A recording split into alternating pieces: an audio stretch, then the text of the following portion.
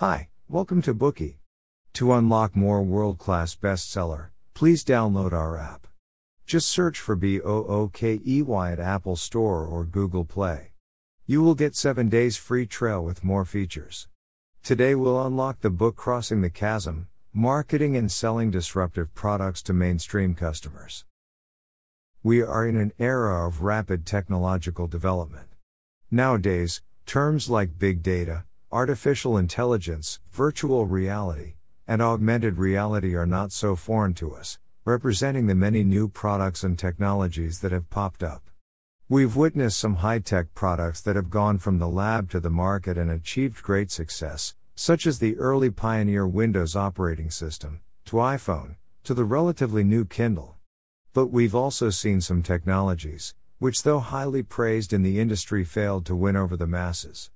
Virtual reality technology is one such example. It received a very enthusiastic response when it first entered the market, but several years have since passed, and this technology has yet to become mainstream. Although in the beginning some high-tech companies receive a positive market response and multiple rounds of venture capital, they fail to sell more during the critical period of a product marketing campaign. Even though they try all sorts of promotion strategies, they couldn't achieve their sales goals.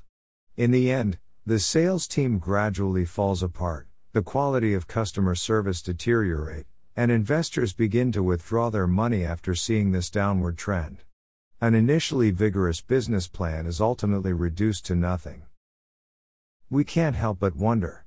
Why can some high-tech companies make products that everyone wants, like Apple's iPhone, and gain high profits while others end dismally? What are the underlying reasons for that? This book gives us the answer. The author argues that the reason for the failure of many high-tech products lies in the giant chasm that exists between the early market and the mainstream market. Consumers in these two markets are fundamentally different, so the products and sales strategies targeted at the former absolutely can't work on the latter. That's why many companies fail to sell their products as mentioned earlier. The author reminds us that high-tech enterprises must be aware of this chasm and take actions to cross it. Using established theories as the basis, Geoffrey Moore proposed a model that describes the acceptance of new products by different customer groups. It is called the technology adoption life cycle. Some people even dub it the other Moore's Law to emphasize its influence. First, let's make a side note about the first famous Moore's Law. It was introduced by Gordon Moore, one of the co-founders of Intel. It states that the number of transistors in a dense integrated circuit doubles about every 2 years, consequently doubling the chip performance as well. In other words, every 18 to 24 months, with the same amount of money the computer performance that we get will more than double. Geoffrey Moore is renowned in Silicon Valley. His theory is widely adopted by high-tech companies and has been proven accurate. He is listed among Thinkers 50's Index of Thinkers for this contribution. Coming up next, we'll unlock this well-known work by Geoffrey Moore in 3 sections. Hopefully, it will help your future investments or entrepreneurial endeavors. Part 1, the technology adoption life cycle of consumers. Part 2, the crack in the chasm between different markets. Part 3, crossing the chasm, winning the market. Let's start with the first part of this book, namely the technology adoption life cycle of consumers. Everett Rogers, a distinguished theorist and professor of communication, first came up with the diffusion of innovations theory, a theory that seeks to explain how, why, and at what rate new ideas and technology spread. Based on Rogers' theory, Moore established his theory of the technology adoption life cycle. Based on the sequence of acceptance of high-tech products, he puts consumers of a high-tech product into different categories. Moore puts forward 3 categories of consumers of high-tech products. In the first category, there are the early adopters, technology enthusiasts who give the fastest and clearest response toward new products, and their opposite, the laggards, who are very reluctant to accept any new technology. In the second category, there are the early majority, those who are happy to accept new products but seek practicality at the same time. The third category is the late majority, those who start to use new products or technologies only to follow the trend when they see most people are using it. These people pursue stability and efficiency. Here you might want to ask, why categorize consumers like this? Wouldn't it be simpler to categorize them according to their age, sex, or income? That might seem to make some sense, but Moore's categorization comes from his insights in the tech industry. Let us explain.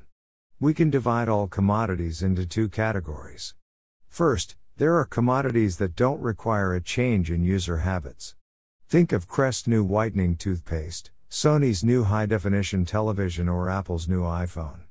Although these products are new to the market, users do not need to adjust any of their habits to adapt to them, because they use toothpaste, TVs, and mobile phones anyway.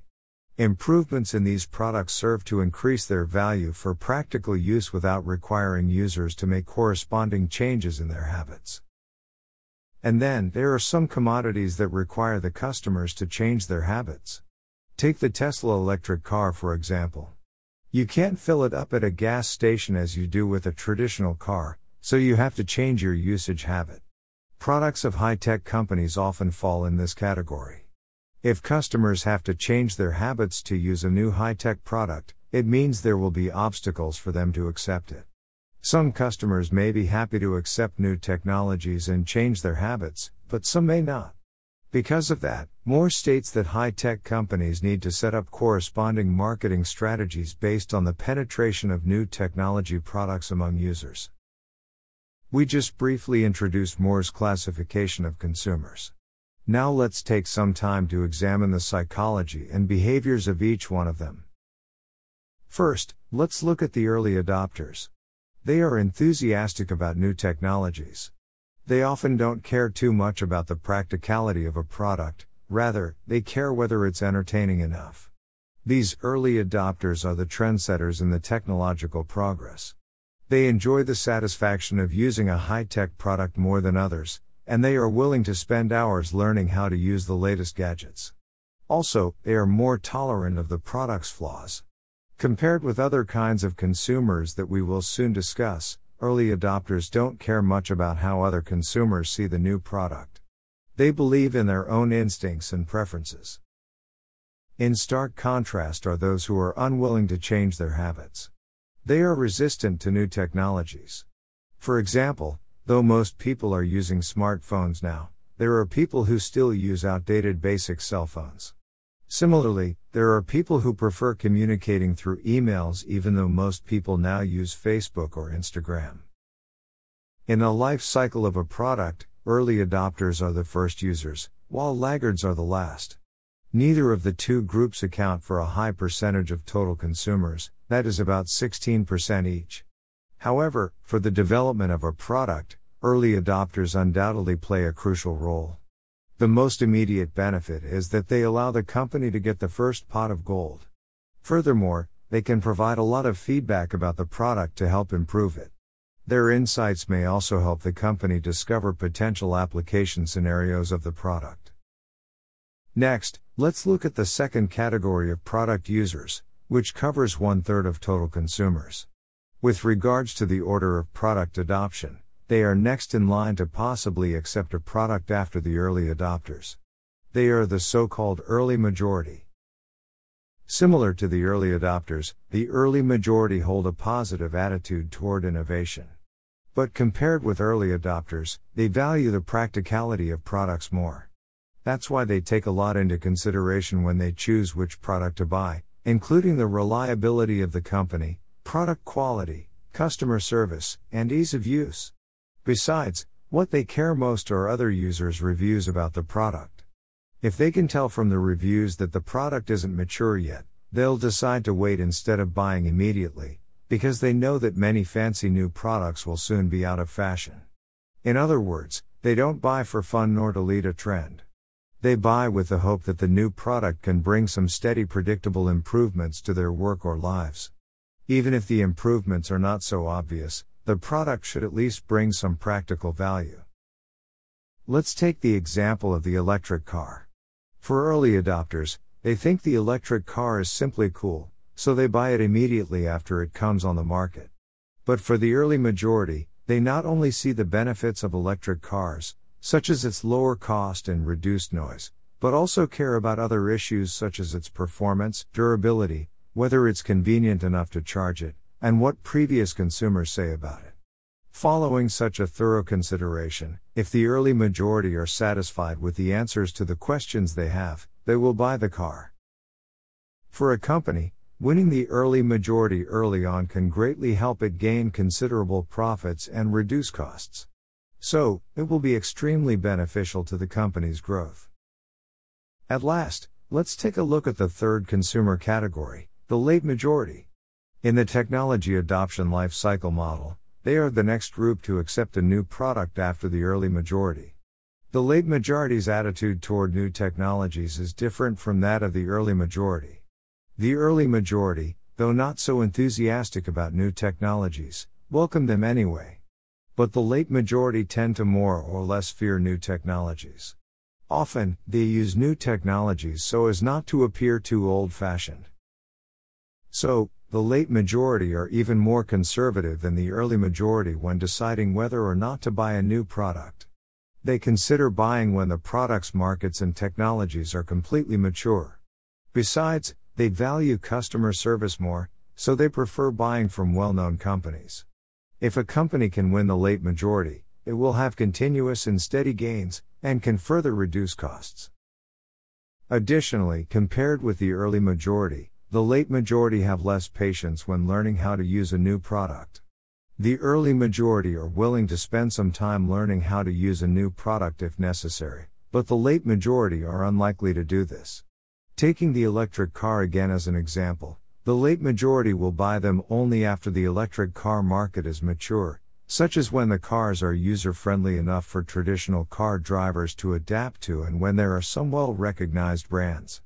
By then, most cars on the road may be electric already. Alright, that concludes the first part of this bookie.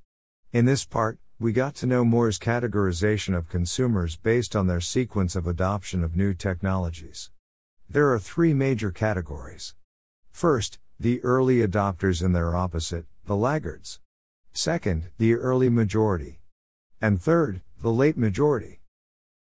Today we are just sharing limited bookie. To unlock more key insights of world-class bestseller, please download our app. Just search for BOOKEY at Apple Store or Google Play. You will get 7 days free trial with more features.